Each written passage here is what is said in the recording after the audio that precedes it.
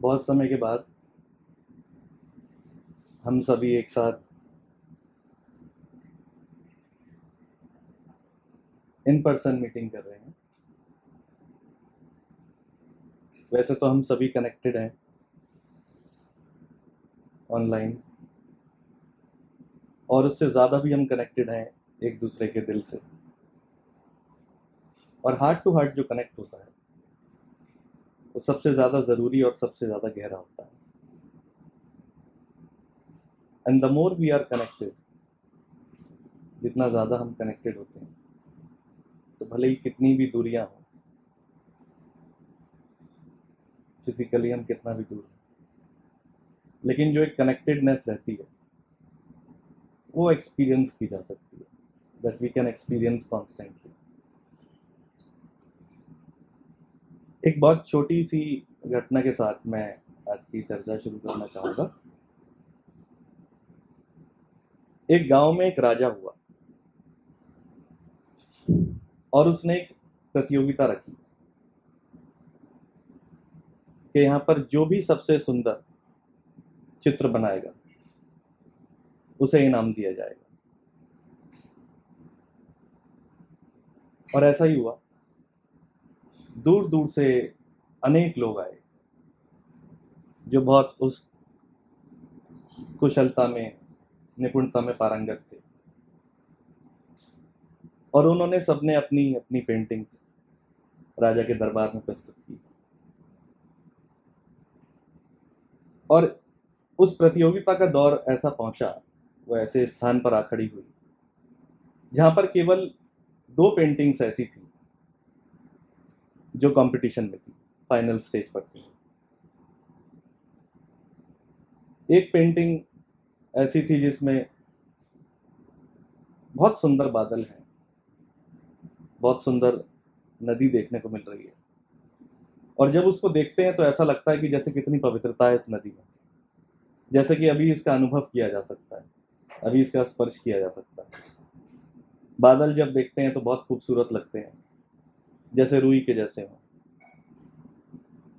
और जो दूसरी पेंटिंग बनाई उसमें सब कुछ वीरान है, सब कुछ बंजर है, एक सुनसानता है, और सब कुछ एकदम बिगड़ा हुआ है।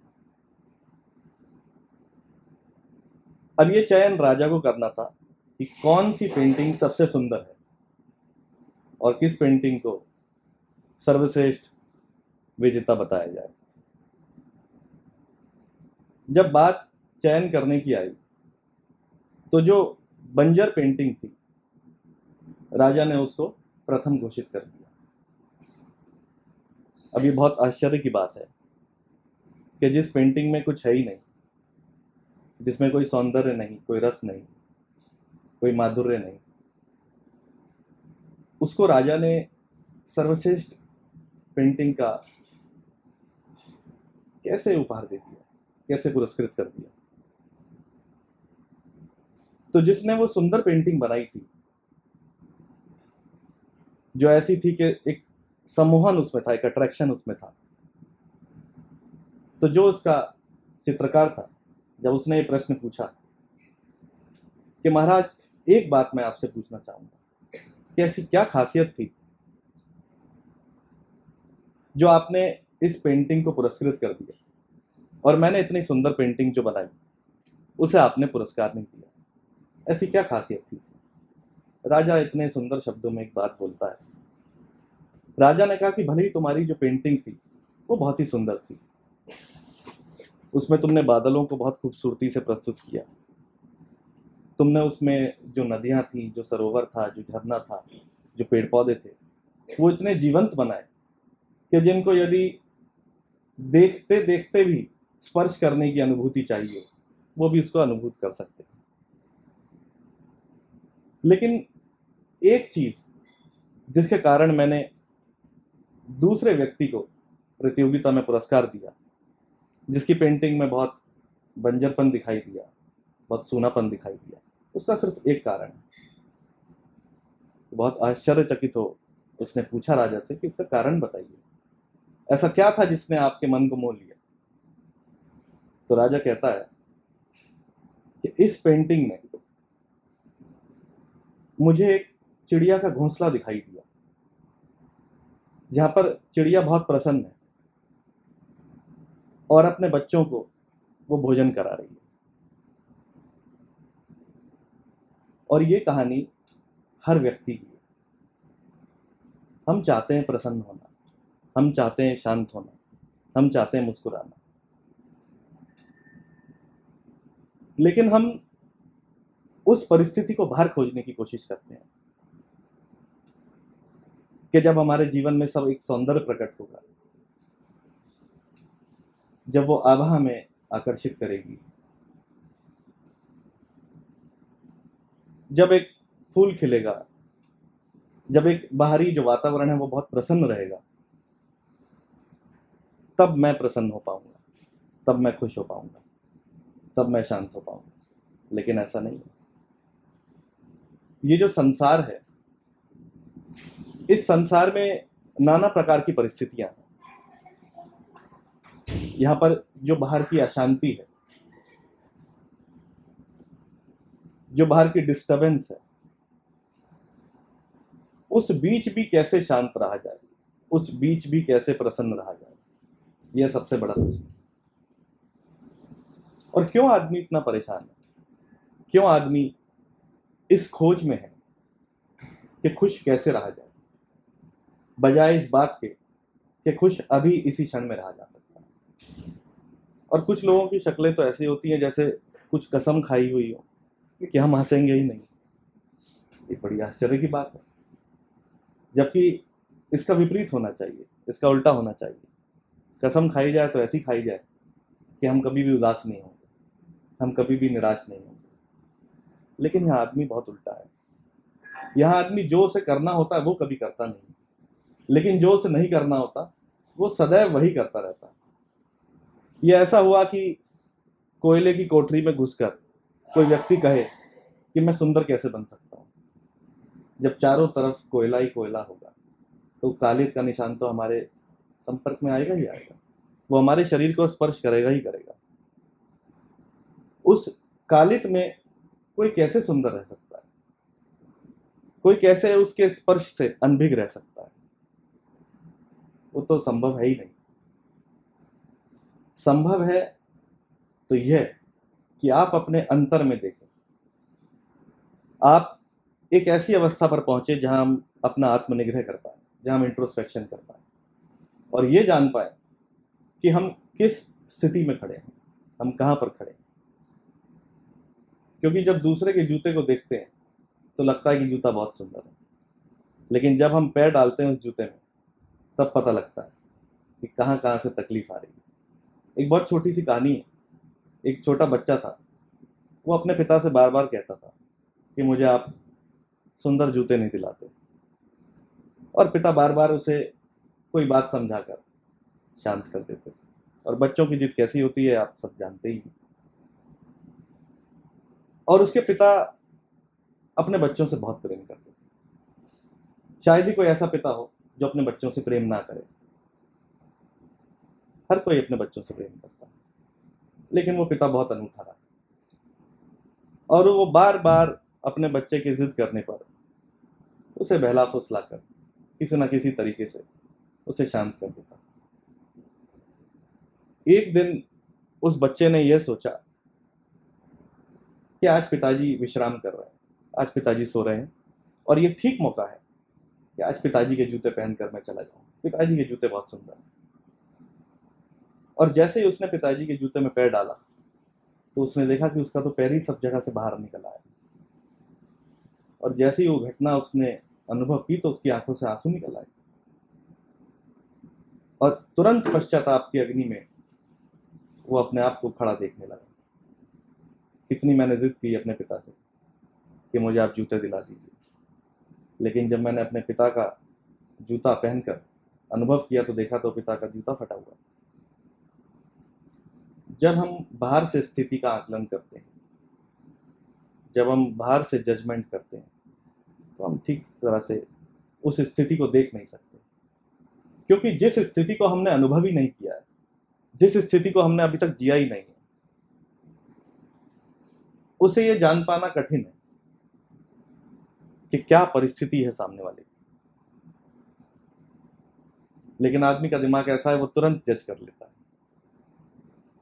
वो तो इतना तक जज कर लेता है कि दो मित्र यदि खड़े होकर हंस भी रहे हो तो वो सोचता है कि शायद मेरे बारे में कोई गलत बात कर रहे हैं इसलिए हंस रहे हैं, क्योंकि आदमी का दिमाग है और यह आदमी का स्वभाव है कि वो जैसा खुद करता है दूसरों के साथ, वो दूसरों में भी उसकी प्रतीति देखता है, वो दूसरों में भी वही बात देखता है। यदि दो मित्रों में प्रेम है और एक दूसरे से गुस्सा भी है तो भी वो उस प्रेम का अनुभव कर पाएंगे,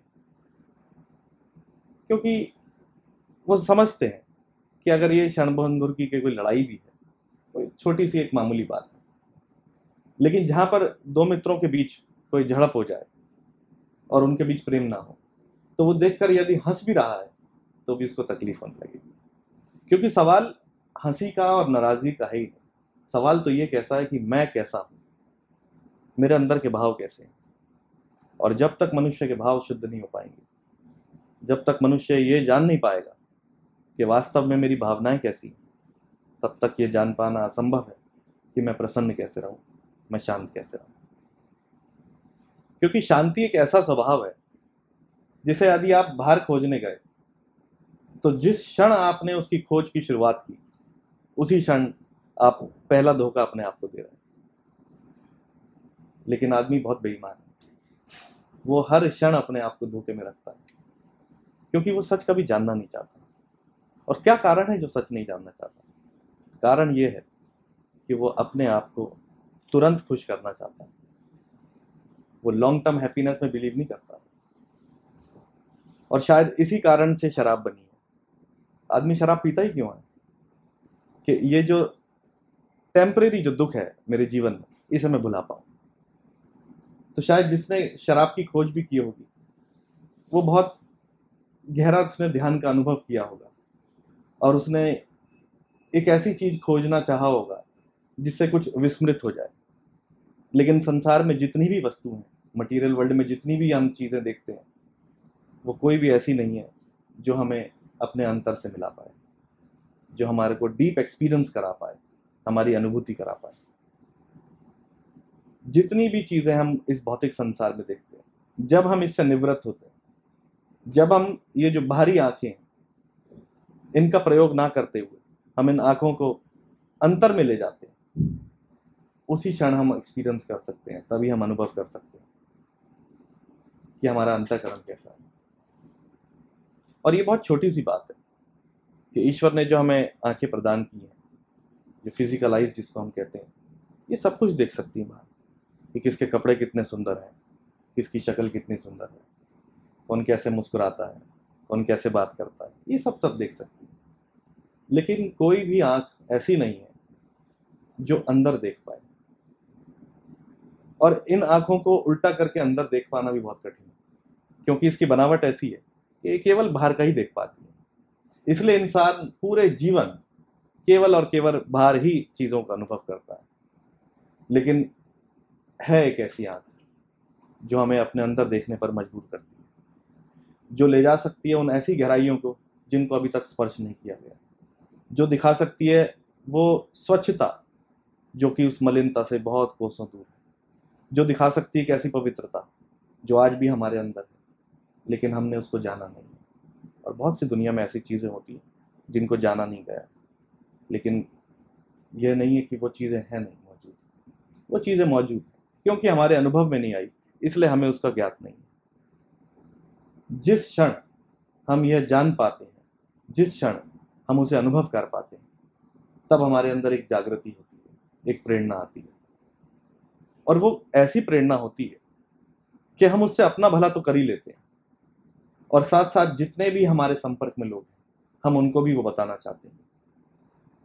ये ऐसा है कि जैसे यदि आपके घर में भोजन बना हो और वो इतना भोजन पर्याप्त हो कि आपकी भूख मिटा सके, तो आपका तो पेट भर चुका है, आपकी हंगर सेटिस्फाई हो चुकी है। अब आपके पास और भोजन है, अब आप चाहते हैं कि वो किसी ऐसे पेट में जाए जहां पर एक भूख है, जहां पर उसकी डिमांड है। क्योंकि दो ही ऑप्शन है,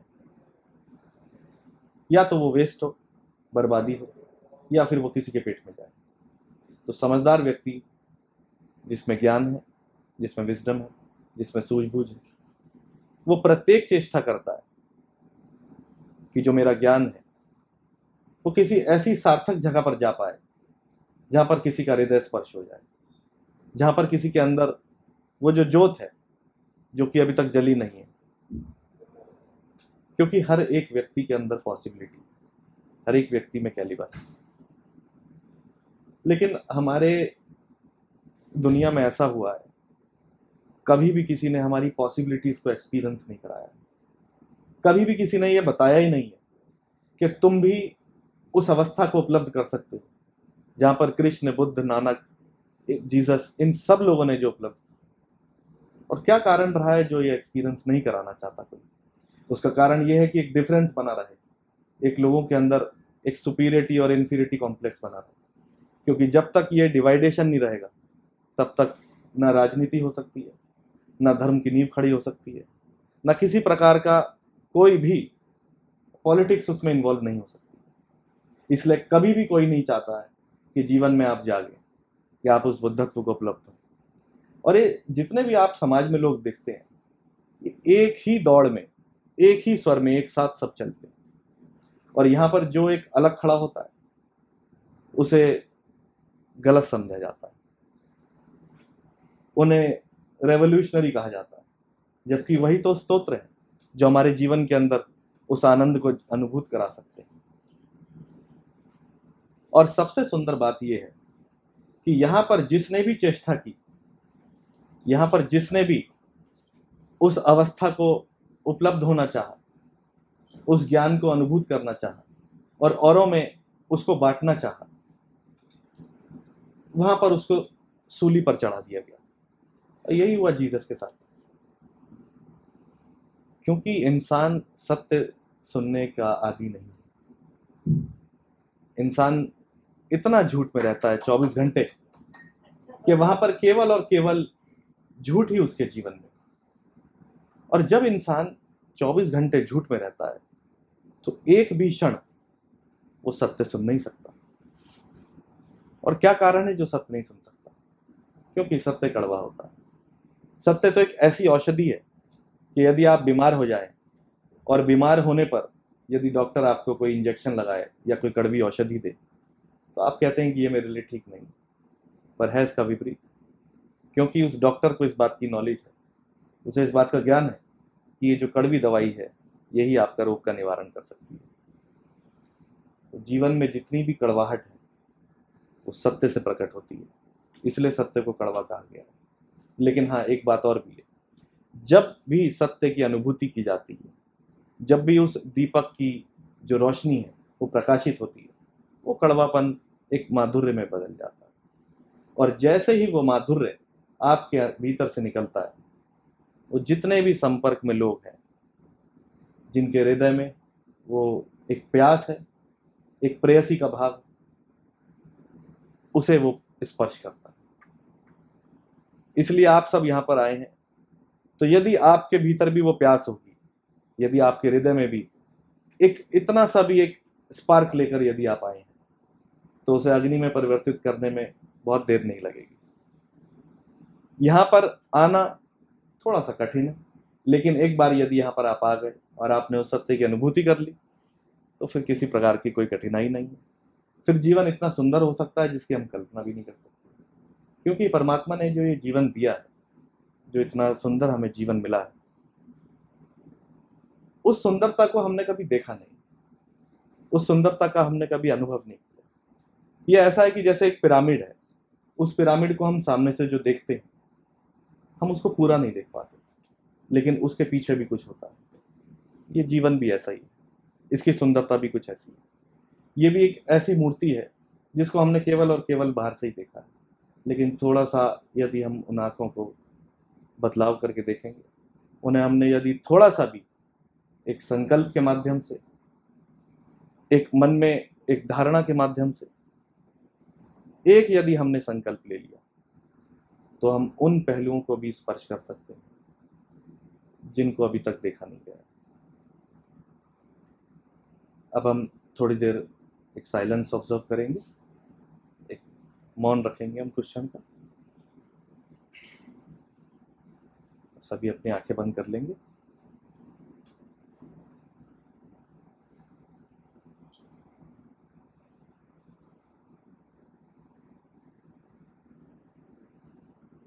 और इस मौन में हम आत्मनिग्रह करेंगे, हम इंट्रोस्पेक्शन करेंगे। कहाँ पर हम खड़े हैं, क्या है हमारे जीवन में जिससे अभी तक हम चूकते आए, क्या है हमारे जीवन में जिसे अभी तक हम देख ना पाए, जो है मौजूद हमारे भीतर ही, लेकिन कुछ अनछुआ रह गया है।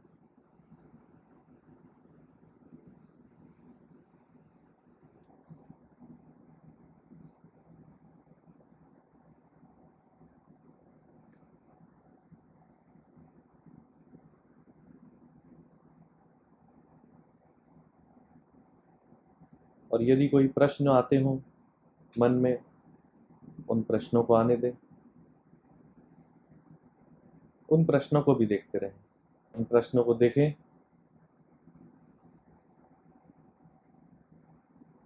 क्या प्रश्न है जिन्हें हम अभी तक देख नहीं पाए।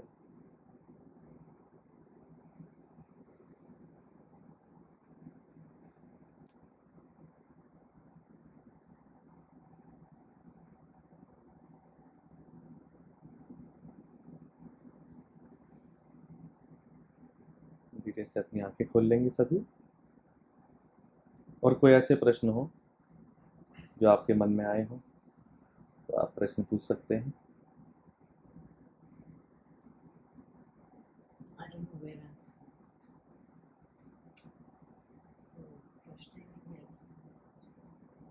क्या करूं, कुछ करना नहीं है।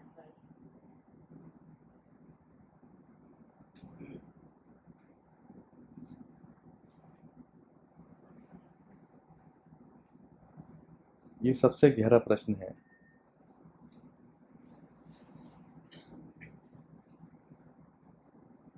कि I don't know where I am standing. मैं नहीं जानती कि मैं कहाँ पर खड़ी हूँ। और एक बहुत हौसला चाहिए ये कहने के लिए कि मैं नहीं जानती हूँ कि मैं कहाँ खड़ी हूँ, मैं जानती नहीं हूँ कहाँ खड़ी हूँ। ये सबसे गहरा प्रश्न है। और जिसने ये जान लिया कि मैं कुछ नहीं जानती, एक समर्पण भाव अपने अंदर आता है। और एक बहुत करेज चाहिए ये कहने के लिए, क्योंकि इंसान का जो अहंकार है वो उसे बार बार ये कहने पे मजबूर करता है कि मुझे सब आता है। जिसने ये प्रश्न कर लिया कि मैं नहीं जानता, मुझे मार्गदर्शन चाहिए, मैं जानना चाहता हूँ, ये पहली शुरुआत है उस खोजी व्यक्ति की, उस ट्रेवलर की, जो उस अंतहीन यात्रा पर जाने के लिए, जो उस सत्य को पाने के लिए तैयार है। क्योंकि यहाँ तो हम जिसको भी देखते हैं वो व्यक्ति कहता है कि हमें तो सब आता है।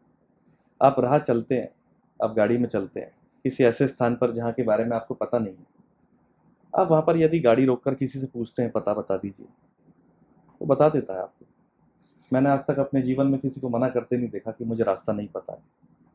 वो तो जब मैं उस मंजिल पर पहुंचता हूँ तब मैं देखता हूँ कि यहाँ पर उस बताए हुए के पते का अता पता ही नहीं है कुछ। और ये हालत हर व्यक्ति की है, या हर कोई बताना चाहता है कि मुझे पता है, और ये ही बाधा है। और जिस क्षण हम इस बाधा से दूर हो जाते हैं, जिस क्षण हम ये कह पाते हैं, जिस क्षण हम ये हौसला रख पाते हैं उस बेईमानी को त्याग कर, वो बेईमानी जो हम अपने साथ ही कर रहे हैं, क्योंकि आदमी कभी किसी को धोखा नहीं देता। देखने में जरूर लगता है कि आदमी मैं किसी को धोखा दे रहा हूँ, लेकिन जब वो ध्यान से देखेगा तब वो जान पाएगा कि ये सबसे बड़ा धोखा मैंने अपने आप को दिया है, ये सोच कर कि मैं दूसरों को धोखा दे रहा हूँ। और ये ऐसा है कि यदि आप कोई गर्म वस्तु किसी दूसरे पर फेंकना चाहें तो आपको पहले उस वस्तु को पकड़ना होगा। मैंने कभी आज तक अपने जीवन में ऐसा नहीं देखा कि किसी ने कोयला पकड़ा हो गर्म जलता हुआ दूसरे पर फेंकने के लिए, जिससे उसकी हानि हो जाए और उसका हाथ ना जला। और ये जानता ही नहीं आदमी, और वो दूसरों पर कोयले फेंके जा रहा है, लेकिन ये नहीं देख पा रहा है कि मेरा भी हाथ बार बार जल रहा है। दूसरा एक बार जलता है और जिस व्यक्ति ने कोयला पकड़ा है वो बार बार जलता है। जलते हुए कोयले के समान ही मनुष्य का अहंकार है। जिस क्षण वो उस अहंकार को वो त्यागता है और इस स्थिति में खड़ा होता है कि मैं जानने का इच्छुक हूँ, मैं जानना चाहता हूँ, मैं समर्पण का भाव रखता हूँ, उसी क्षण उसमें वो पॉसिबिलिटी आ जाती है कि वो एक साधारण जीवन से एक देवता बनना चाहता है। क्योंकि देवता हम किसे कहते हैं? देवी और देवता का सिंपल सा एक अर्थ ये है जहाँ पर डिविनिटी है, जहाँ पर वो दैविकता है। जो ये देवता शब्द है ये बना है, इसका यदि हम संधि विच्छेद करें हिंदी में तो ये बना है देने से, जो देना जानता है। और दे वो सकता है जो पाना जानता है, और पा वो सकता है जिसके हृदय के द्वार पूर्ण रूप से खुले हुए, जो आमंत्रण में है, जो केवल और केवल आमंत्रित करता है कि आप आएं मेरे जीवन में, और जो मुझे नहीं पता आप उससे मुझे रूबरू कराएं, आप उससे मुझे स्पर्श कराएं और मेरे ज्ञान का दीपक जल पाए।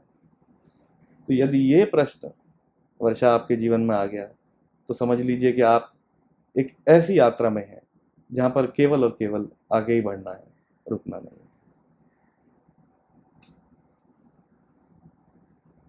और किसी का कोई प्रश्न?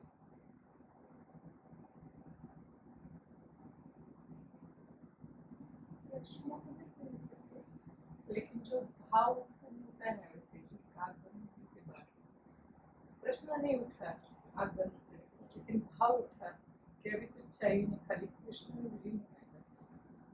वो एक भाव हमेशा नहीं होता है कि वो रास्ता। बहुत सुंदर भाव, बहुत सुंदर। क्योंकि जहां हम एक ऐसी स्थिति पर पहुंच गए जहां केवल हमारे भाव है, उस परम में विलीन होने के, वही सबसे सुंदर है। क्योंकि जितने भी हमारे प्रयास हैं वो उस विराटता को अनुभव करने का ही है, टू एक्सपीरियंस दिस होलनेस। और वो विराटता तभी अनुभव हो पाती है जब एक ऐसी अवस्था में हम पहुंचते हैं जहां पर कोई मांग ना हो, जहां पर कोई डिमांड ना हो। क्योंकि जब तक हमने संसार को मांगा, जब तक केवल और केवल इस मटेरियल वर्ल्ड को ही हम देखकर कुछ ना कुछ मांगते रहे, तो समझो कि कुछ है जो कमी है, कुछ है जो पूरा नहीं हुआ, कुछ रह गया है। लोग तो मंदिर भी जाते हैं तो ईश्वर से 11 रुपए का प्रसाद चढ़ा के बहुत कुछ मांग लेते हैं, लेकिन सबसे बड़ी बेइज्जती भगवान की करते हैं हम जब हम मंदिर जाकर अपने लिए कुछ मांगते हैं। मंदिर जाकर व्यक्ति ने यदि ईश्वर को ही नहीं मांगा तो उसने ईश्वर का अपमान किया। लेकिन संसार में तो हम जब भी मंदिर जाते हैं तो हम कभी अपनी नौकरी, कभी पैसा कभी नहीं, हमेशा बाकी चीजें कभी कभी मांगते हैं। क्योंकि मांगने का स्वभाव ही जब आता है जब हमें ये लगता है कि हमें जो मिला है वो पर्याप्त नहीं है, उससे हम सेटिस्फाई नहीं है, कंटेंटमेंट की फीलिंग नहीं आती है। और जहां भी हमारे मन में यह आता है कि हमें जो मिला वो पूरा नहीं है, तभी वहां से मांग पैदा होती है। तो मांग को यदि जानना हो तो उसका मूल स्वभाव ही यह है कि मुझे जो मिला है उस समय खुश नहीं हूं। जहां पर यह भाव आएगा कि मुझे जो मिला उससे मैं खुश नहीं हूं, वहीं से मांग पैदा होगी, एक डिमांड पैदा होगी। और जितने भी रिश्ते हैं आजकल संसार में वो केवल और केवल मांग पर टिके हुए हैं, इसलिए उनकी बुनियाद बहुत झूठी है।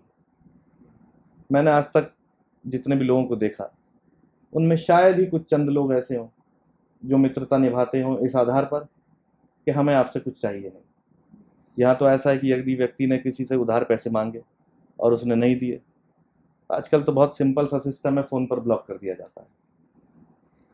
इसका अर्थ ये हुआ कि हम उससे मित्रता क्यों कर रहे थे, हम उससे दोस्ती क्यों कर रहे थे, और हमने दोस्ती का जो लेबल लगा दिया वो बहुत झूठा है, वो बहुत गलत है।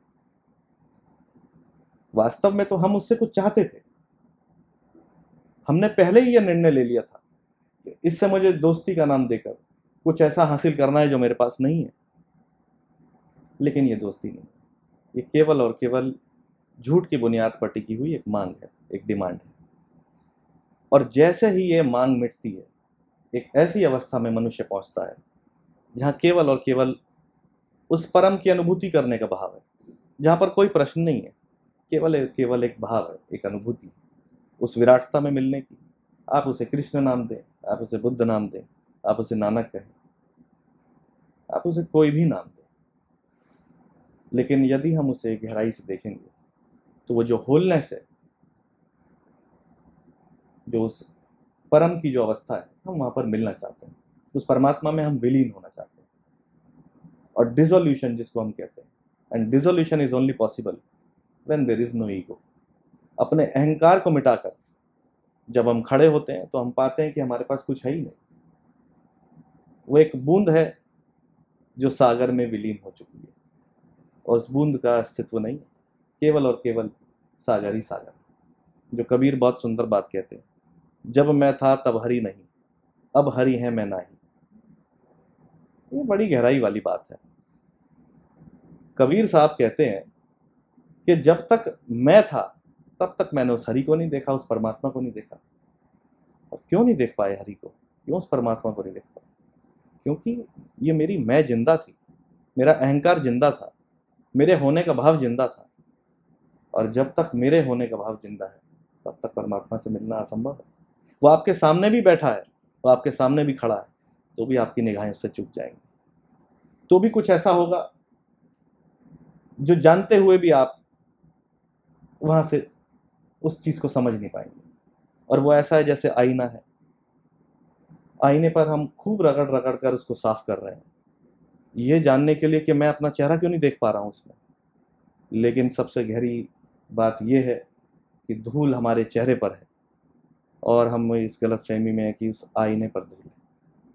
और जब हम अपना चेहरा पहुंचते हैं उस धूल से, तब हम देख पाते हैं कि हमारा जो चेहरा था वही धूल से ढका हुआ था, उस आईने का कोई दोष नहीं है। इसलिए हमारे जीवन में कोई ऐसा व्यक्तित्व मिल पाए जो उस आईने की भांति हो, जो उस मिरर की भांति हो, जो हमें हमारा वास्तविक स्वरूप दिखा पाए, जो हमें हमारा एक चेहरा दिखा पाए। और उस चेहरे को देखते देखते हम उस परम पिता के चेहरे में मिल जाए, उस डिवाइन एंटिटी के साथ कनेक्ट हो पाए, जहाँ पर हम और वो एक ही है, जहाँ पर दो नहीं है, जहाँ पर द्वैत नहीं है, जहाँ डुअलिटी नहीं है। There is only beingness, not I-ness. ये बहुत सुंदर भाव है कि आप इस स्थिति में हैं कि जहाँ पर केवल और केवल डूबने का, मिलने का भाव।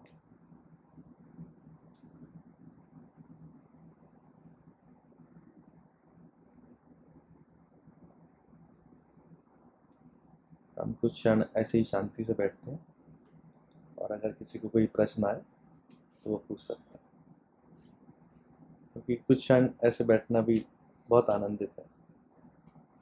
Just sitting and doing nothing. Just be.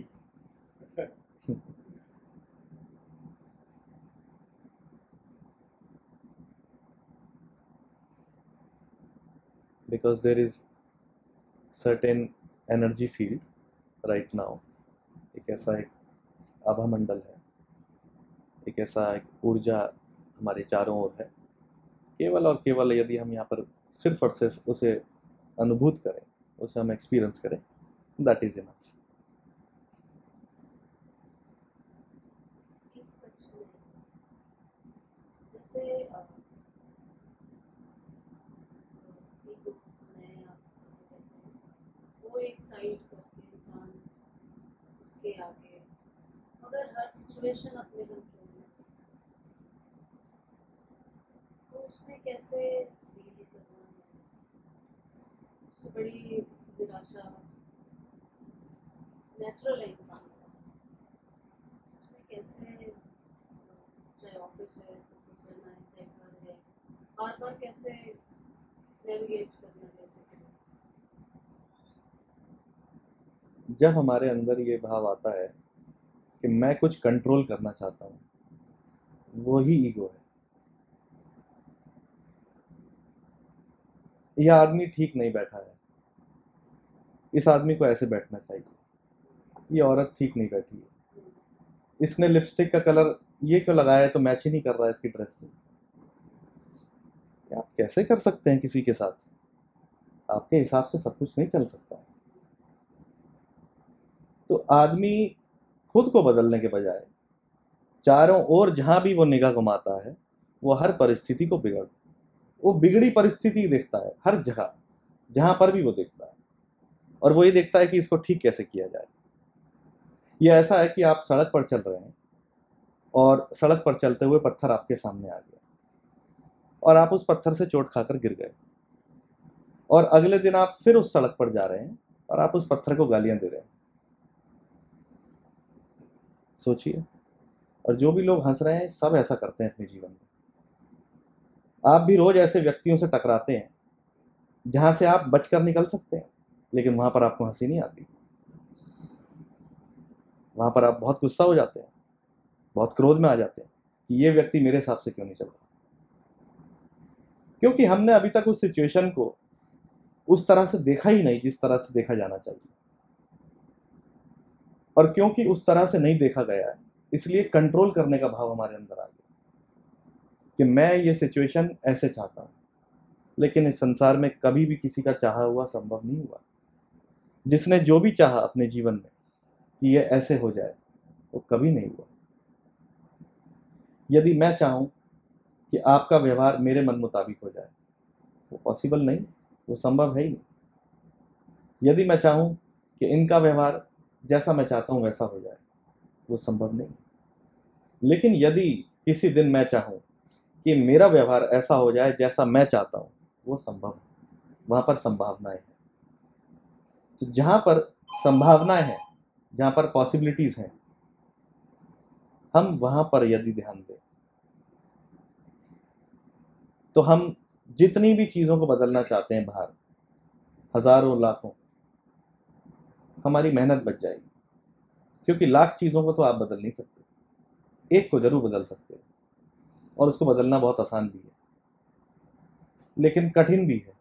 कठिन इसलिए क्योंकि आपने एक परसेप्शन बनाया हुआ है कि हम नहीं बदलेंगे, हम बदल नहीं सकते, हम ऐसे ही हैं। हम उस लकड़ी की तरह हैं जो बिल्कुल सीधे खड़े हैं, हम झुक ही नहीं गए, हम झुकना चाहते ही नहीं है। और लकड़ी जब सीधी खड़ी होती है और परिस्थितिवश जब उसे झुकना पड़ता है तो वो झुक नहीं पाती, तब वो टूट जाती है। लेकिन घास का तिनका जब परिस्थिति होती है तो झुक जाता है। और यही कारण है कि जब तूफान आते हैं तो जो बड़े बड़े पेड़ हैं वो उखड़ जाते हैं, और जो घास का तिनका है उसे कभी भी कुछ होता ही नहीं, उसे स्पर्श नहीं होता, वो तो नृत्य करता है। उस तूफान में भी नृत्य करता है घास का तिनका। और ये उसका अहंकार नहीं है, ये उसका आनंद है, ये उसकी मौज है। इसलिए जब हम बहुत विनम्र हो जाते हैं, अपनी उस विनम्रता को अनुभव कर लेते हैं, हमारे अंदर अहंकार नहीं होता। और जहां हमें किसी को नहीं बदलना, ये हमारे मन में यदि ये बात ठीक बैठ गई तो फिर हम कभी भी किसी को बदलना नहीं चाहते। फिर जो जैसा है हम उसको वैसा स्वीकार कर लेते हैं। और ये ऐसा है कि जैसे एक केला यदि आपने खाया और केला खाकर आप बोलते हैं कि अनार वाला स्वाद इसमें नहीं आ रहा, आप अमरूद खाते हैं और कहते हैं कि जैसा अंगूर का स्वाद होता है वैसा नहीं आ रहा, वो आ ही नहीं सकता। अंगूर अपना स्वभाव लेके आया है, केला अपना स्वभाव लेके आया है। अब आप ये सोच रहे हैं कि घर में यदि कोई सदस्य है, वो बहुत अकड़ता है, वो ऐसा है कि अपनी हुकूमत चलाता है, और आप कहते हैं कि मेरा इससे तालमेल नहीं बैठता, ये आदमी अपनी मनमानी करता है, और आप उसे कंट्रोल करना चाहते हैं। ये आपकी भूल है, आप कभी भी इसे कंट्रोल नहीं कर सकते। आपको तो दूसरा रास्ता अपनाना होगा। उसको समझाना नहीं है, कहीं आज घर जाके सब समझाने लग जाए कि आज ये मैं सीख के आया हूं, क्योंकि इसमें तो हम सब बहुत निपुण हैं, ये तो हम सबको आता है। हमें तो ये देखना है कि इस परिस्थिति में हम क्या कर सकते हैं, what can we do better. क्योंकि जब आपने इस बात को समझ लिया कि मैं इस स्थिति में क्या अच्छा कर सकता हूं, आपके एक्शंस उस सामने वाले तक अपना प्रभाव जरूर डालेंगे। इसलिए यदि समूह को बदलना हो तो हमें सबसे पहले अपने आप को बदलना चाहिए। और ये कहना बहुत आसान है कि सब खराब है, क्योंकि पूरे दिन न्यूज़ चैनल पे चलता क्या है, सारी खराब चीज़ें ही दिखाई जाती है। इसलिए सबकी मेंटेलिटी ऐसी हो गई है कि वो देखना भी खराब है और कहना भी है कि सब खराब है। बहुत आश्चर्य की बात है भाई, जब खराब है तो फिर देखते क्यों? वो देखते इसलिए हैं क्योंकि वो अंदर की जो खराबी है वो चाहती है कि उस बाहर की खराबी के साथ कहीं ना कहीं कनेक्ट मिल जाए, और वो हमें इंस्टेंट ग्रेटिफिकेशन चाहिए होती है, इसलिए हम न्यूज़ चैनल देखते हैं। और खाली न्यूज़ चैनल नहीं, हम हर वो खराब चीज़ देख करके पॉइंट आउट इसलिए करते हैं क्योंकि हमें इंस्टेंट ग्रेटिफिकेशन मिलती है। लेकिन जब हम ये जान पाते हैं कि हमें खराबी पर फोकस नहीं करना, हमें उस अहंकार पर फोकस नहीं करना, हमें उस ईगो पर फोकस नहीं करना, बस उसी समय एक नई शुरुआत होती है बदलाव की। वो जो 100 लोग बैठे हैं बाहर, उनकी नहीं, बदलाव खुद का। और जैसे ही हम खुद का बदलाव कर लेते हैं, दम देखते हैं कि पूरा संसार ही बदल गया। जिसे हम कहते हैं यथा दृष्टि तथा सृष्टि। जैसी हमारी दृष्टि होगी वैसी ही संपूर्ण सृष्टि होगी। आज से 70 साल पहले एक जंगल में आग लगी थी, और वहां पर कुछ लोग उस आग को बुझाने के लिए गए। तो एक व्यक्ति ऐसा था जिसका चेहरा पूरा काला हो चुका था। तो जो दूसरा व्यक्ति उसके सामने खड़ा था, वो उसे देखकर अपना चेहरा पोंछ रहा था। और जिसका चेहरा काला था, उस व्यक्ति को किसी बात की कोई चिंता नहीं थी, क्योंकि उसके सामने जो व्यक्ति खड़ा था उसका चेहरा बिल्कुल साफ था। तो जो साफ चेहरे वाला व्यक्ति था वो अपना चेहरा काला पाता है, क्योंकि उसके सामने जो व्यक्ति है उसका चेहरा काला है, तो उसको लग रहा है कि मेरा चेहरा भी काला है। लेकिन जिसका चेहरा काला है, उस व्यक्ति के सामने वो व्यक्ति खड़ा था जिसका चेहरा बिल्कुल साफ है, तो उसको लगता है कि मेरा चेहरा साफ है। अभी बहुत आश्चर्य की बात है कि जिसका चेहरा साफ है वो अपना चेहरा काला समझ रहा है, और जिसका चेहरा काला है वो अपना चेहरा साफ समझ रहा है। क्या कारण है इसका? इसका कारण ये है कि जब हम बाहर देखते हैं तो हम ये सोचते हैं कि हम भी ऐसे ही हैं, क्योंकि अभी तक हमने केवल और केवल बाहर ही देखा है, हमने अपने आप को तो देखा ही नहीं कभी। तो एक कोई ऐसी समझ हमारे अंदर आए जब हम उस अवस्था में पहुंच सके कि ये देख पाए कि हमारा चेहरा कितना काला है, वो सबसे बड़ी हमारे जीवन में क्रांति होगी। That will be a biggest revolution in our life.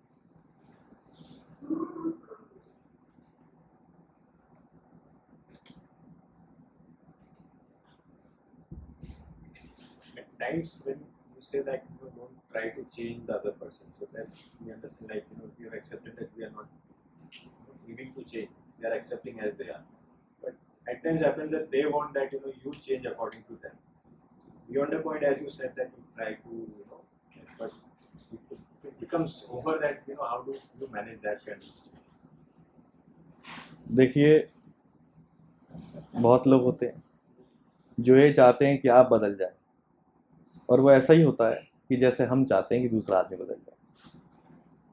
तो ये बात प्रत्येक व्यक्ति की है, और जब तक हमें ये बात समझ नहीं आएगी कि बदलाव बाहर है ही नहीं, बदलाव तो हमारे अंदर ही है, और बदलाव की संभावनाएं केवल और केवल हमारे अंदर ही है, ये समझ ही सबसे बड़ी बात है।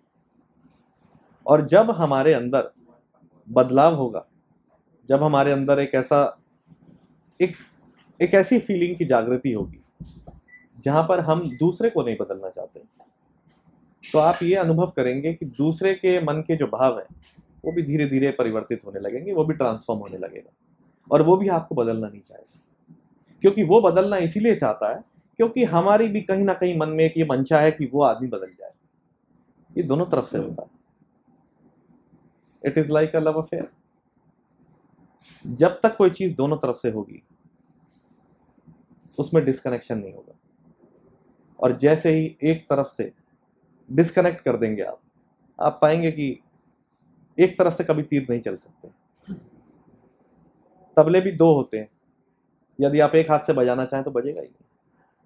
ऐसे ही जितनी भी चीज़ें हैं, because we have created duality, क्योंकि हमने दो पैदा किए हुए हैं, इसलिए सारा झगड़ा है, इसलिए सारा फसाद है, इसलिए उस दो को मिटाना है। और जैसे ही हम बदलेंगे, वो जो एक ऊर्जा है, जो एक एनर्जी है, दैट इज सो इन्फेक्शियस, वो सामने वाले तक भी टच करेगी, and the moment it touches, the game is over.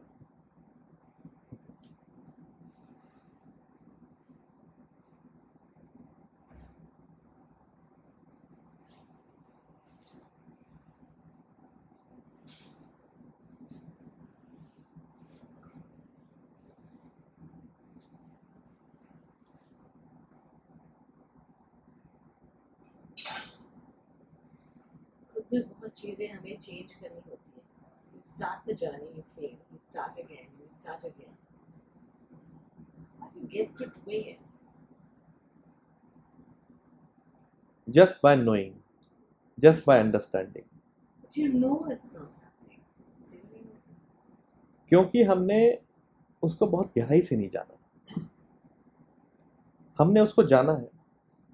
हमने केवल उसको इतना जाना है कि एक हमने किताब पढ़ी और उसमें हमने देखा कि स्विमिंग कैसे की जाती है। तो there is a knowing and doing gap. जानना और करना ये बहुत अलग विषय है। एक लड़की थी, उसकी नई नई शादी हुई,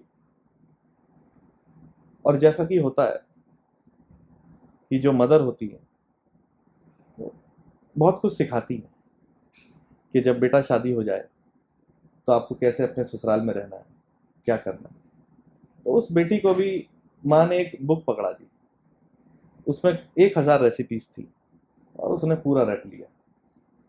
जब उसकी शादी हुई और जब उसे बनाना था तो उसने एक बहुत सुंदर डिश बनाई और वो बड़ी खुश हुई और उसने डाइनिंग टेबल पर सर्व किया। जब सबने खाया, और क्योंकि नई बहू है, अच्छा बनाया है, ये तो अंडरस्टूड है, बुरा तो होता ही नहीं है कुछ। शुरू में तो एवरीथिंग इज रोजी रोजी पिंकी पिंकी, तो खराब तो कुछ होता ही नहीं है। तो जब सबने खाया तो किसी ने कुछ कहा नहीं, लेकिन जब उस लड़की ने खुद खाया तो उसने देखा कि सब गड़बड़ कर दी। चीनी की जगह पर नमक डाल दिया, आटे की जगह पर मैदा डाल दिया, और ये सबके जीवन में हो रहा है। किताबें हमने पढ़ के सारी रेसिपीज याद कर ली है, लेकिन जब वो प्रोसेस आता है हमारे सामने, जब वी हैव टू कुक, जब वो खाना पकाना है, तब हम जो डालना है वो नहीं डालते, क्योंकि इंग्रेडिएंट्स तो हमको याद है, लेकिन डालना किस में है ये याद नहीं है। और याद होने का सवाल भी नहीं है, क्योंकि हमने अपने हाथ से कुछ किया नहीं है। जब तक हाथ से किया गया कृत्य हमारा अनुभव न बन जाए, तब तक वो अनुभव नहीं रहता, तब तक वो झूठ रहता है। जब तक आप उस गहराई को नापेंगे नहीं, तब तक आप ये अनुभव नहीं कर पाएंगे, तब तक आप केवल और केवल एज्यूम कर पाते हैं। इसलिए there is a great difference between assumption and the reality. और एज्यूम जो भी आपने किया है वो आपके दिमाग का विषय है, और अनुभव आपने जो भी किया है वो आपके हृदय का विषय है। And that's why there is a difference between EQ and IQ। And consistency is the same issue. Exactly. That because आप जान नहीं पा रहे हो तो consistent नहीं हो। आप कर पा रहे हो, देख रहे हो कि there is a change, but consistency नहीं है। कुछ dip आ जाता है, then वापस you go Exactly. back to consistency जब आती है, कंसिस्टेंसी का मतलब है निरंतरता, सही है। और वो निरंतरता जब आती है जब हम किसी काम को बार बार करते रहते हैं। जैसे बच्चा है, वो शुरू में सीधा जब 7-8 महीने का होता चलना शुरू नहीं करता, पहले घुटनों के बल चलता है, बहुत बार गिरता भी, बट उसमें कंसिस्टेंसी है, एक निरंतरता है। किसी भी कार्य में यदि निरंतरता आ जाएगी, आप उस कार्य में पारंगत हो जाएंगे, आप परफेक्शन आ जाएगा आपकी लाइफ में, then you will be perfectionist. Aamir Khan एक मूवी बनाता है, उसमें परफेक्शन आ जाता है। क्या कारण है उसका? क्योंकि वो साल में 50 मूवी नहीं कर रहा है,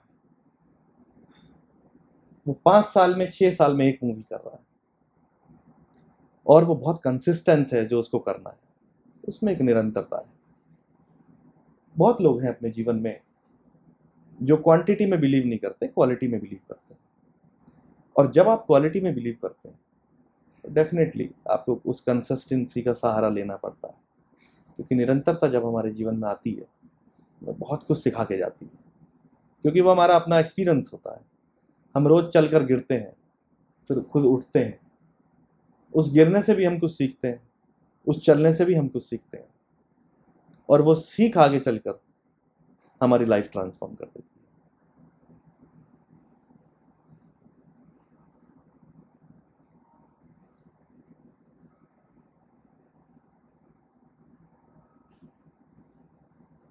So, Guruji, is it important to control anger and emotion? Is it important to control anger and emotion? Yes, definitely. You can control anger and emotion, but आप एंगर, गुस्सा और इमोशंस, इनको आप कंट्रोल कर सकते हैं, पर कैसे? बिना कंट्रोल किए। क्योंकि जब तक आपने इनको कंट्रोल करना चाहा तब तक आपका दिमाग साथ दे रहा है। एक जंग चल रही है, एक युद्ध चल रहा है, एक स्ट्रगल चल रही है, और ये ऐसा है कि जैसे मैं अपना एक हाथ को दूसरे हाथ से लड़वाऊं और बाद में ये देखूं कि कौन जीत रहा है। यदि मैं अपने इस हाथ को इस हाथ से लड़वाऊंगा तो हार भी मेरी होगी और जीत भी मेरी होगी, क्योंकि यहाँ पर एक लड़ाई है, एक युद्ध हो रहा है, और अपने खुद से कभी युद्ध नहीं जीते जाते। ये मन में आ जाना कि मुझे कंट्रोल करना है, यही सबसे बड़ी बाधा है। यही सबसे बड़ी बाधा है उस एंगर के इशू को रिमूव करने में। तो इसके लिए किया क्या जाए, ये सबसे बड़ा प्रश्न है। ये देखा जाए कि हमारा जो कारण है, हम किस वजह से एंगर कर रहे हैं, हम गुस्सा कर क्यों रहे हैं, वाई वी आर एंग्री, हम क्यों गुस्सा कर रहे हैं।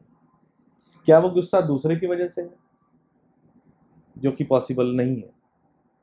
क्या ये गुस्सा मेरी वजह से है, क्योंकि मैंने बहुत सारी आशाएं पाली हुई हैं कि ये ऐसा होना चाहिए, या मैं फ्लेक्सिबल नहीं हूं, या मेरे अंदर कुछ ऐसा है जो एक चाहता है कि सिर्फ और सिर्फ मेरी चले। एक अकड़न है मेरे अंदर, एक अकड़े रहने का स्वभाव है, क्योंकि हर व्यक्ति का एक अपना इशू है। किसी का कोई ट्रॉमा है, चाइल्डहुड ट्रॉमा, कोई बचपन में उसके साथ कुछ ऐसी घटना घटी है जिसके कारण वो बहुत गुस्से में है। कभी ऐसा होता है कि कोई ऐसा बच्चा है जिसके जीवन में किसी ने उसकी सुनी ना हो, सबने केवल और केवल उसका विरोध किया हो, सब अगेंस्ट रहे हैं उसके, वो भी बहुत बच्चा गुस्से में रहता है। कोई ऐसा है कि वो अपने भाव व्यक्त नहीं कर पा रहा है, जो उसको कहना है वो राइट मैसेज डिलीवर नहीं कर पा रहा है, तो भी वो गुस्से में आ जाता है। तो इसके अनेक कारण होते हैं। हमारे साथ कौन सा कारण है, यह हमें आइडेंटिफाई करने की आवश्यकता है। और जैसे ही हम इस बात को आइडेंटिफाई करते हैं, हम इस बात को पहचानते हैं कि ये मेरे जीवन में एक बहुत बड़ी प्रगति के बीच रुकावट है, जो कि है मेरा क्रोध, जो कि है मेरे ऐसे इमोशंस जो कि मेरे लिए हानिकारक है, उसी समय हम ये सोचते हैं कि अब इसके लिए क्या किया जा सकता है। और केवल एक ही उपाय है इसका, कि शांत हो जाए, जितना शांत हुआ जाए। अब ये लोग पूछते हैं कि शांत कैसे हुआ जाए, क्योंकि हमारे आसपास के जो घर के परिवार के लोग हैं बहुत अशांत हैं, सब जगह अशांति छाई हुई है। तो आप मन में एक धारणा करें, एक संकल्प लें कि जहां मैं हूं वहां मैं एक शांति की ऊर्जा फैलाता हूं, एक ऐसी वाइब्रेशन फैलाता हूं जो कि बहुत पीसफुल है। और आप देखेंगे कि आप बैठे किसी कमरे में हैं, लेकिन दूसरे कमरे के अंदर लोग जो बहुत उत्तेजित हैं, जो बहुत क्रोधित हैं, वो भी धीरे धीरे शांत होना शुरू हो गए, क्योंकि ultimately it is all energy, it is all vibration, ये तरंगे हैं मन की। और जब हमारे मन की तरंगे दूसरे के मन को स्पर्श करती हैं, तो जैसे हमारे मन के भाव होते हैं, उसके भाव जागृत कर देती है। यदि आप क्रोधी हैं तो आप ऐसे ही व्यक्ति से मिलेंगे जो बहुत क्रोधी है। यदि आप बहुत शांत हैं तो आप ऐसे ही व्यक्ति से मिलेंगे जो बहुत शांत है। यदि आप क्लबिंग करते हैं तो आपके लोग साथ में ऐसे होंगे जो क्लबिंग करते हैं। It is up to you, आप क्या चाहते हैं अपने जीवन में। ये प्रश्न यदि हम कर लें तो हमारे जीवन में जो हमें चाहिए वो हमारे सामने, हमारी थाली में उस ईश्वर ने प्रसाद रूपी हमारे सामने प्रस्तुत किया।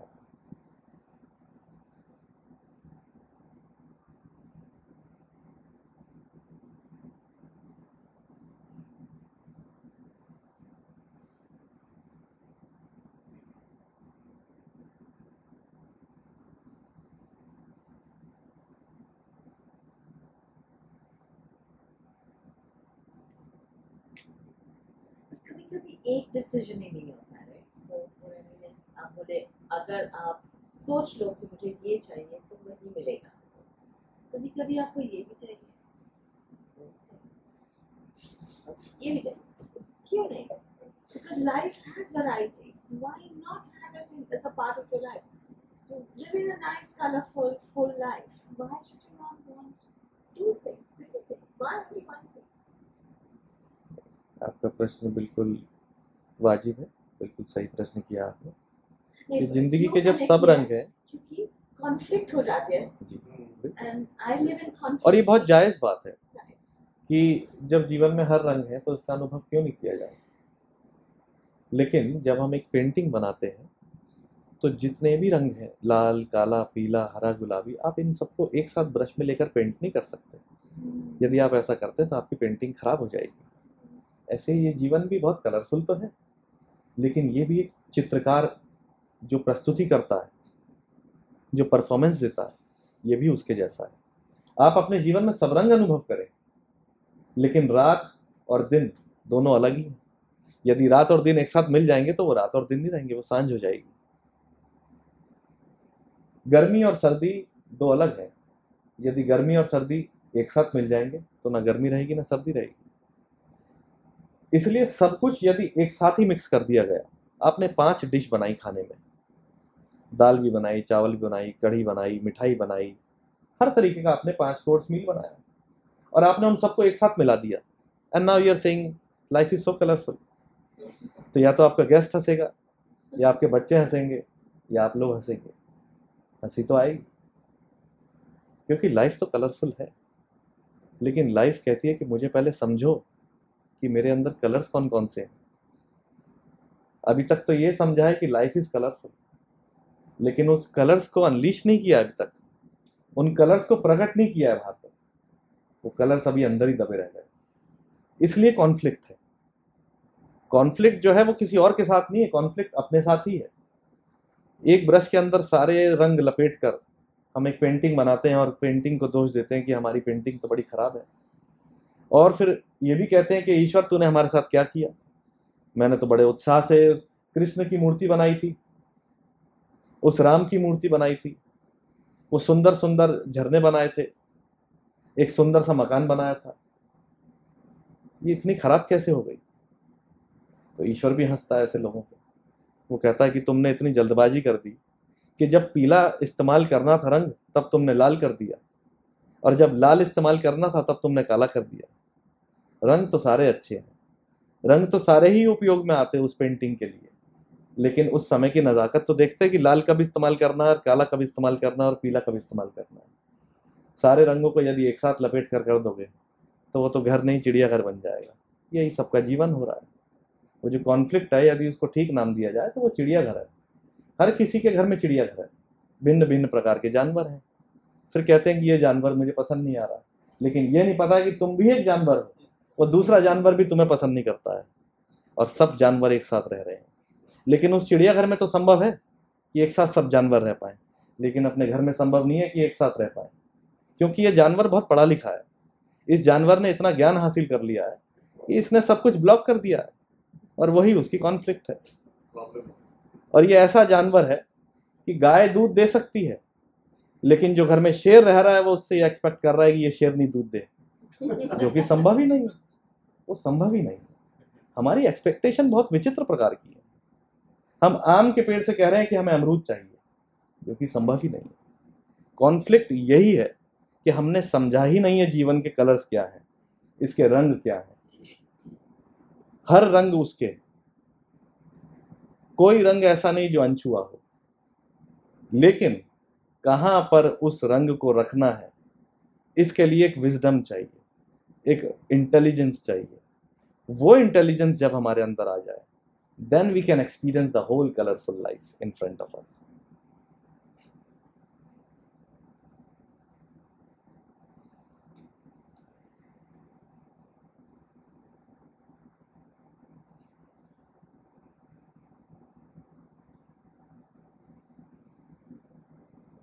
There are so many things that happen in our life.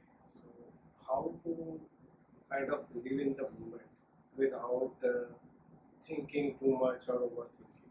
That is probably a common problem because you have responsibilities, you have so many things, and just be happy at that moment and then you देखिए, बहुत सारी responsibilities हमारे जीवन में हैं और हर आदमी चाहता है कि मुझे इसी क्षण में रहना है, लेकिन दोबारा मैं वही बात अपनी दोहराऊंगा, क्योंकि हमने दूसरों से ये बात सुना है कि लिव इन द मोमेंट। ये बहुत कॉमन हो गया आजकल। Everybody is talking about mindfulness, हर दूसरा आदमी माइंडफुलनेस की बात कर रहा है, लेकिन माइंडफुल है कौन? अगर सभी माइंडफुलनेस की बात कर रहे हैं तो कौन है जो सो रहा है? Who is the one who is sleeping? That is the biggest question. ये ऐसा हो गया जैसे अन्ना का आंदोलन हुआ था सन 2011 में, और हर आदमी इस विरोध में था कि जितना भी ये भ्रष्टाचार हो रहा है हम इसके खिलाफ हैं, और सब वहां पर जाके बैठे थे उस मंच पर, जंतर मंतर में। चाहे वो वकील हो, चाहे वो डॉक्टर हो, चाहे वो नेता हो, चाहे वो IRS हो, IPS हो, IAS हो, सब लोग वहां मंच पे बैठे थे। तो जब सभी लोग विरोध कर रहे हैं कि भ्रष्टाचार नहीं होना चाहिए, तो कौन है जो भ्रष्टाचार फैला रहा है? ये तो बहुत बड़ा प्रश्न हो गया। और सबसे बड़ी बात है कि वही भ्रष्टाचारी लोग वहां बैठे थे जो भ्रष्टाचार फैला रहे हैं। वो सारे करप्ट लोग हैं जितने भी उस जंतर मंतर पर बैठते हैं, और जो बैठे हैं और जो भी आगे बैठे हैं। और वही हमारा चित्त है, वही हमारा दिमाग है। हमारा दिमाग भी उस राजनीति के पॉइंट ऑफ व्यू से सोचता है। हर क्षण, एवरी मोमेंट एक पॉलिटिक्स हमारे अंदर चलती है। और जब इतना सब कुछ हमारे जीवन में चलता ही रहेगा तो कैसे कोई लिव इन द मोमेंट हो सकता है? वो किताब पढ़ के समझ सकता है कि live in the moment is good, LinkedIn पे पोस्ट डाल सकता है, 4-5 लोगों को कोट कर सकता है, पोस्ट शेयर कर सकता है, जगह जगह जाके भाषण दे सकता है, लेकिन वो खुद माइंडफुल नहीं है। और जो खुद माइंडफुल नहीं है और दूसरों को जो माइंडफुलनेस सिखा रहा है, वो बहुत हानिकारक आदमी है। इस आदमी से बहुत सतर्क रहना होगा, क्योंकि यहाँ हर आदमी माइंडफुलनेस की बात कर रहा है, हर आदमी कह रहा है कि लिव इन द मोमेंट, लेकिन वो जानना नहीं चाह रहा। और जानने का केवल एक उपाय है, ये सोच ही ना हो कि how to be in the moment. Just be in the moment is the only answer. आप इसी मोमेंट में रह सकते हैं, लेकिन आप सोच नहीं सकते हैं कि इस मोमेंट में कैसे रहा जाए। क्योंकि जब आप ये सोचते हैं कि इस मोमेंट में कैसे रहा जाए, तो ये जो प्रेजेंट है ये तो पास्ट चला गया। तो आप पास्ट में रहते हैं, आप भविष्य में रहते हैं कि हाउ टू बी। या तो आप पास्ट में हैं या फिर आप फ्यूचर में हैं। तो भूतकाल और भविष्य के बीच जो ये परमात्मा का प्रसाद मिला है, जो इस अस्तित्व ने हमारे जीवन में एक कमल का फूल खिलाया है, वो है प्रेजेंट मोमेंट। ये जो क्षण है जिसे हम वर्तमान काल के नाम से जानते हैं। तो वर्तमान काल में रहा नहीं जा सकता, वर्तमान काल में एग्जिस्ट हुआ जा सकता है। होने का भाव ही वर्तमान है, करने का या किया गया वो वर्तमान में संभव नहीं है। जो भी मैं बोल रहा हूँ, ये भी जब आपके ईयर ड्रम तक मेरे शब्द पहुँचते हैं, जब वो टकराते हैं, एक नाद पैदा होता है। तो मुझे भी आप जो सुन रहे हैं वो प्रेजेंट में नहीं सुन रहे हैं, मुझे भी आप पास्ट में सुन रहे हैं। इसलिए बाहर जितनी भी वस्तुएं, कुछ भी आप देखते हैं, वो केवल और केवल आपको या तो पास्ट या फ्यूचर में लेके जाता है। Live in the moment is the only thing which is the reality, and how to achieve? By just be here and now. सिर्फ यहाँ पर आप मौजूद हैं, that is enough, वो बहुत है, उससे ज़्यादा आपको कुछ चाहिए ही नहीं। विचार जब ये सोचता है कि मुझे ये चाहिए, इसका मतलब है आप वहाँ पर नहीं हैं। अगर मुझे यहाँ से रसोई में जाना है, इसका मतलब है कि मैं रसोई में नहीं हूँ।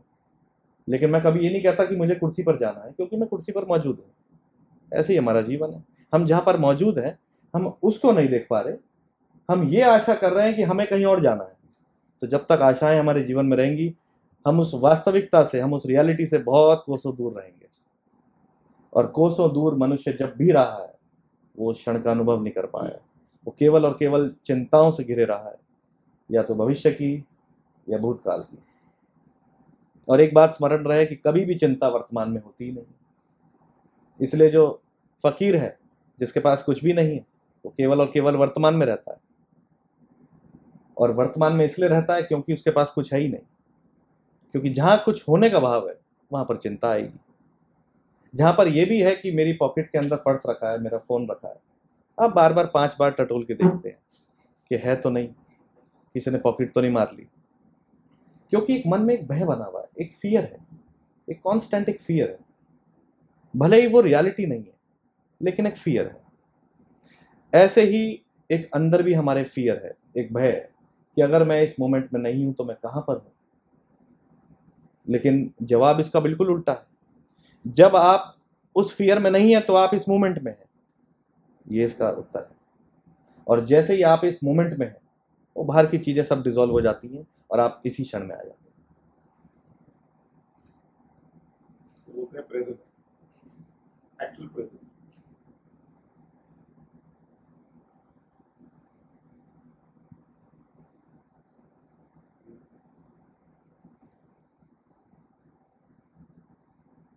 थोड़ी देर साइलेंस ऑब्जर्व करते हैं, आँख बंद करके बैठ जाएंगे सब लोग।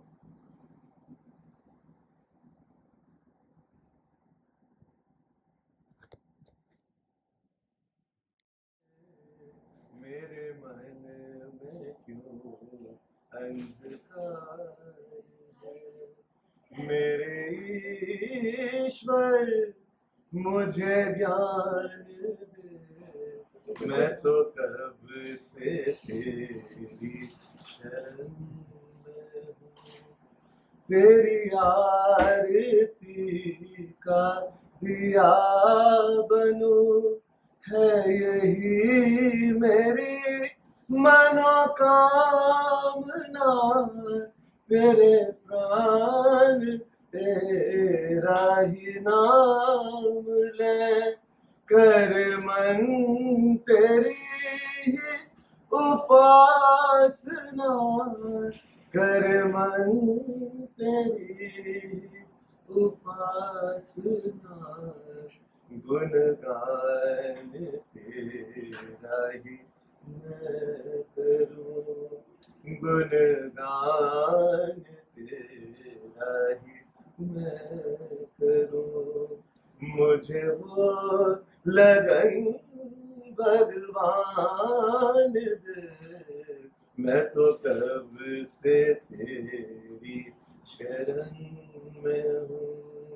मेरी ओर तू भी तो ध्यान दे, मेरे मन में क्यों अंधकार है। मेरे ईश्वर मुझे ज्ञान दे, मैं तो कब से तेरी शरण में हूँ। कोई दुख कोई सुख की भोर खिले तो क्या, कोई दुख की रैन मिले तो क्या, पतझड़ में भी जो खिला रहे, मैं वो फूल बन के रहूं सदा, मैं वो फूल बन के रहूं सदा, जो मिटे ना फीकी पड़े कभी, जो मिटे ना फीकी पड़े कभी। मुझे वो मधुर मुस्कान दे, मैं तो कब से तेरी शरण में हूँ। मेरी ओर तू भी तो ध्यान दे, मेरे मन में क्यों अंधकार है, मेरे मन में क्यों अंधकार है। मेरे ईश्वर मुझे ज्ञान दे, मैं तो कब से तेरी शरण में। जाओ जाओ।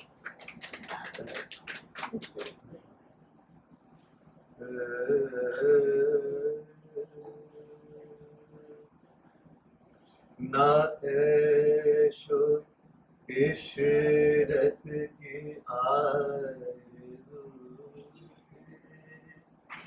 ना कोई हसरत गुनाह की है, फकत ये एक मैं ही जानता हूँ,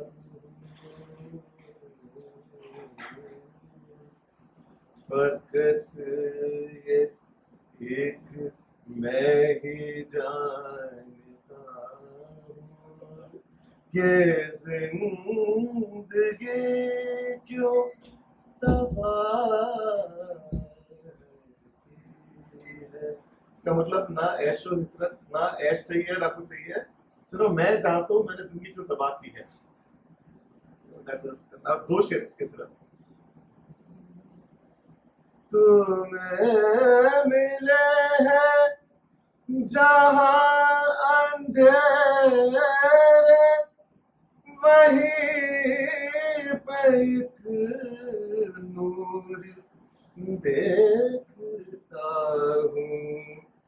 तुम्हें मिले हैं जहां अंधेरे, वहीं पे एक नूर देखता हूँ। हंसो न यूं मुझ पे हंसने वालों, हंसो न यूं मुझ पे हंसने वालों, ये बात सारी निगाह वाह, की है, क्या बात। ना ऐशो इशरत की आरज़ू की, ना कोई हसरत गुनाह की है। लहू लहू से उठते हैं जब शरारे, तो कहनी पड़ती है दिल की वरना। लहू से उठते हैं जब शरारे, तो कहनी पड़ती है दिल की वरना। किसे है तहसीन की तमन्ना, किसे है तहसीन की तमन्ना, किसे तलब वाह की है, ना ऐशो इशरत की आरज़ू की, ना कोई हसरत गुनाह की। क्या बात, बहुत सुंदर, बहुत सुंदर, वेरी गुड। पांडुरंग पांडुरंग पांडुरंग दैवत मासे अखंड माझ्या हृदय विलासे, अखंड माझ्या हृदय विलासे। पांडुरंग पांडुरंग पांडुरंग दैवत मासे अखंड माझ्या हृदय विलासे, अखंड माझ्या हृदय विराजे।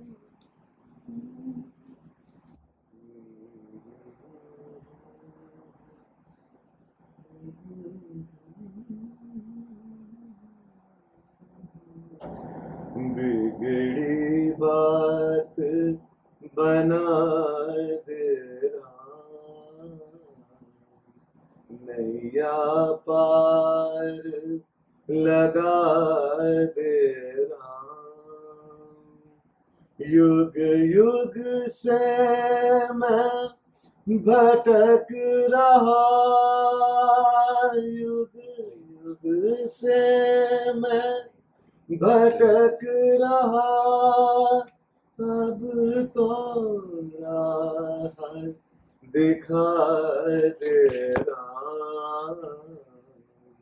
बिगड़ी बात बना दे राम, राम है राम, सिया राम जय राम। तुमने जीवन दान दिया, कितना बड़ा एहसान किया हमने, मगर उस जीवन का पग पग पर अपमान किया। जैसे है हम तेरे हैं, भले बुरे प्रभु तेरे हैं, गुण अब गुण बिसरा दे राम। बिगड़ी बात बना दे राम, नैया पार लगा दे राम, राम है राम, सिया राम है राम। घोर अंधेरा छाया है, मन पंछी घबराया है, मोह माया के चक्कर में ये मूर्ख भरमाया है। जैसे है हम तेरे हैं, भले बुरे प्रभु तेरे हैं, ज्ञान का दीप जला दे राम। बिगड़ी बात बना दे राम, नैया पार लगा दे राम, राम है राम, सिया राम जय राम। बहुत सुंदर, बहुत सुंदर।